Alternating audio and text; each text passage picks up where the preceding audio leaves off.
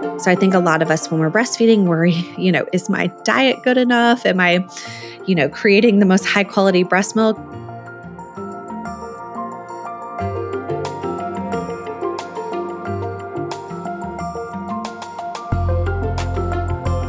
Hi, everyone. Welcome to the Parenting Translator newsletter and podcast. I'm Dr. Kara Goodwin, and today I'm going to be talking about some new research on breastfeeding. So I'm going to be describing 3 new research studies that have come out in the past few months that might change how you think about breastfeeding. So why am I talking about breastfeeding? So this week is World Breastfeeding Week, and World Breastfeeding Week is recognized the first week of August every year to spread awareness and support for breastfeeding. And so in honor of this important week, I'm going to be sharing 3 research findings related to breastfeeding that have come out in the past few months that I think that you will think are very interesting.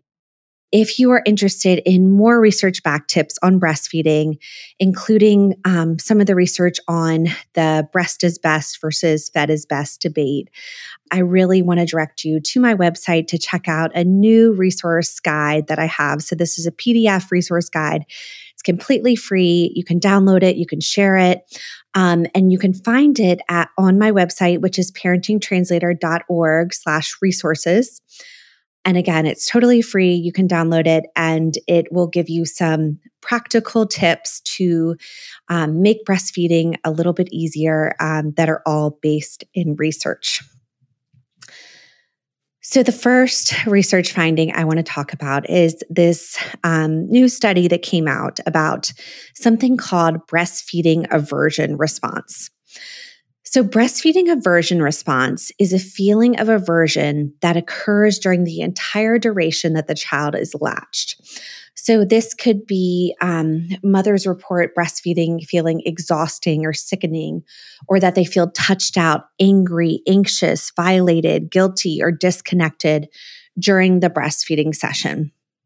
This feeling is different from something you might have heard of that's called dysphoric milk ejection reflex, or DMER.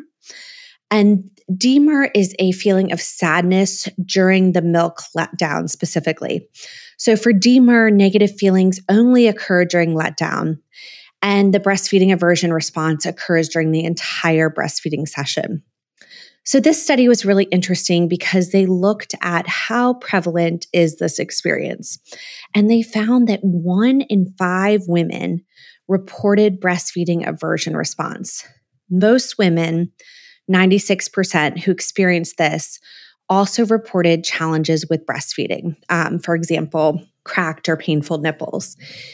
Yet 82.5% of women, so almost all of these women who experienced breastfeeding aversion response, indicated that their overall breastfeeding experience was positive, rating it as good or very good. Women with higher education and income were less likely to experience breastfeeding aversion response. And women who were breastfeeding for the first time were tandem breastfeeding, meaning they were breastfeeding 2 children of different ages at the same time, or were breastfeeding around the time of ovulation or menstruation, were more likely to experience breastfeeding aversion. Most women who experience breastfeeding aversion report feeling isolated and unsupported. Women who are experiencing this clearly need more support and understanding. A lactation consultant or a mental health professional may help you to learn how to manage conflicting feelings related to breastfeeding while still achieving your breastfeeding goals.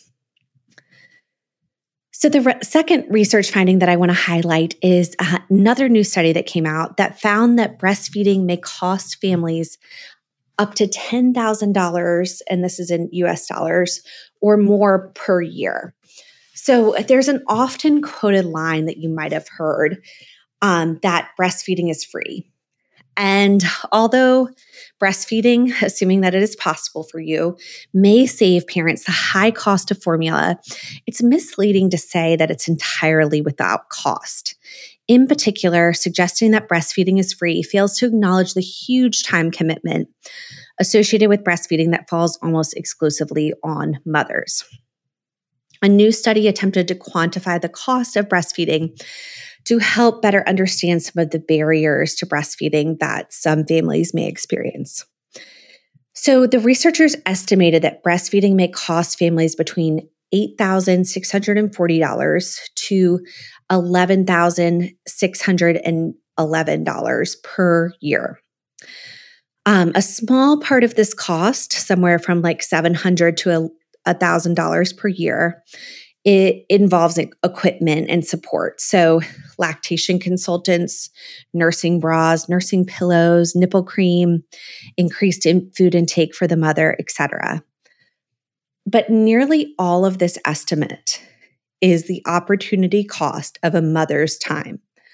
So breastfeeding may require more time away from work or professional opportunities being lost in order to successfully pump after returning to work.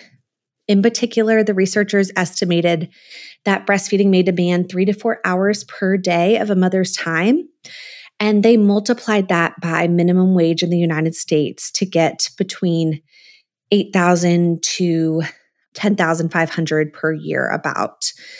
So that's how much money, potential wages that a mother is missing out on. So although higher income families and mothers who are salaried employees may be able to make this time commitment work, lower income families and employees who are hourly workers may not be able to afford it. So the purpose of sharing this estimate is not to discourage breastfeeding, but to make sure that breastfeeding families have the support they need and that women are recognized for the time spent breastfeeding. It's important to note that formula feeding is also expensive, and parents, and again, most often it's mothers, spend many hours preparing formula bottles and cleaning bottle parts. Realistically, estimating the cost of breastfeeding may help to remove some of the barriers for breastfeeding, especially for low-income families. So this research really suggests that breastfeeding families need more accommodations to support breastfeeding at work and paid family leave in order to compensate for the lost wages and opportunities at work.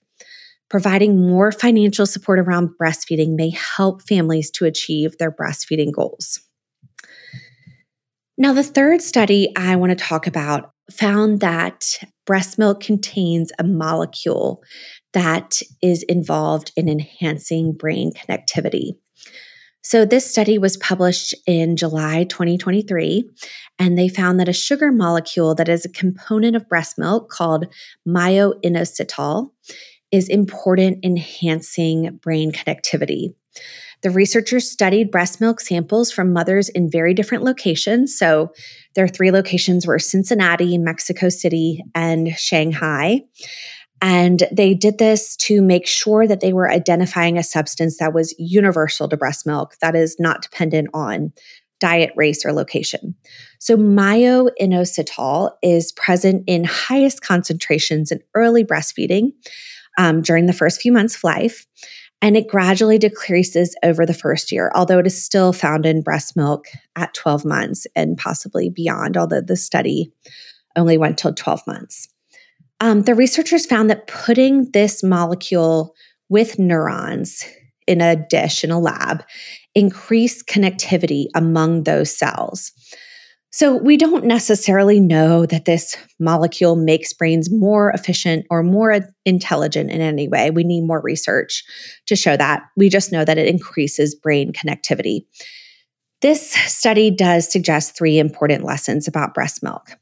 So first, breast milk is likely more than just sustenance and calories for an infant, but it probably provides some micronutrients that are also involved in brain development.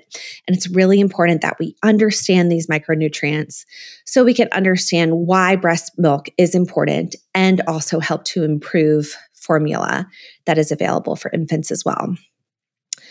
Second, the other interesting thing about this is these findings suggest that breast milk may have the same benefits regardless of diet. So I think a lot of us, when we're breastfeeding, worry, is my diet good enough? Am I, creating the most high quality breast milk? But researchers found the same concentration of this molecule regardless of the mother's diet. So that's really important. Third, this study shows that breast milk adapts to the baby's needs over the course of development.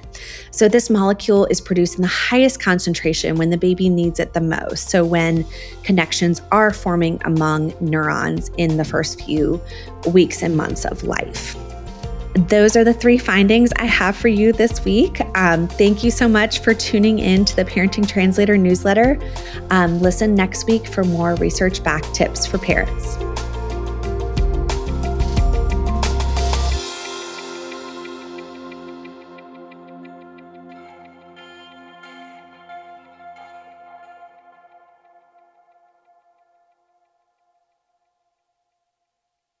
Parenting Translator is a nonprofit organization, so all of these podcasts and the information they provide are given to you for free.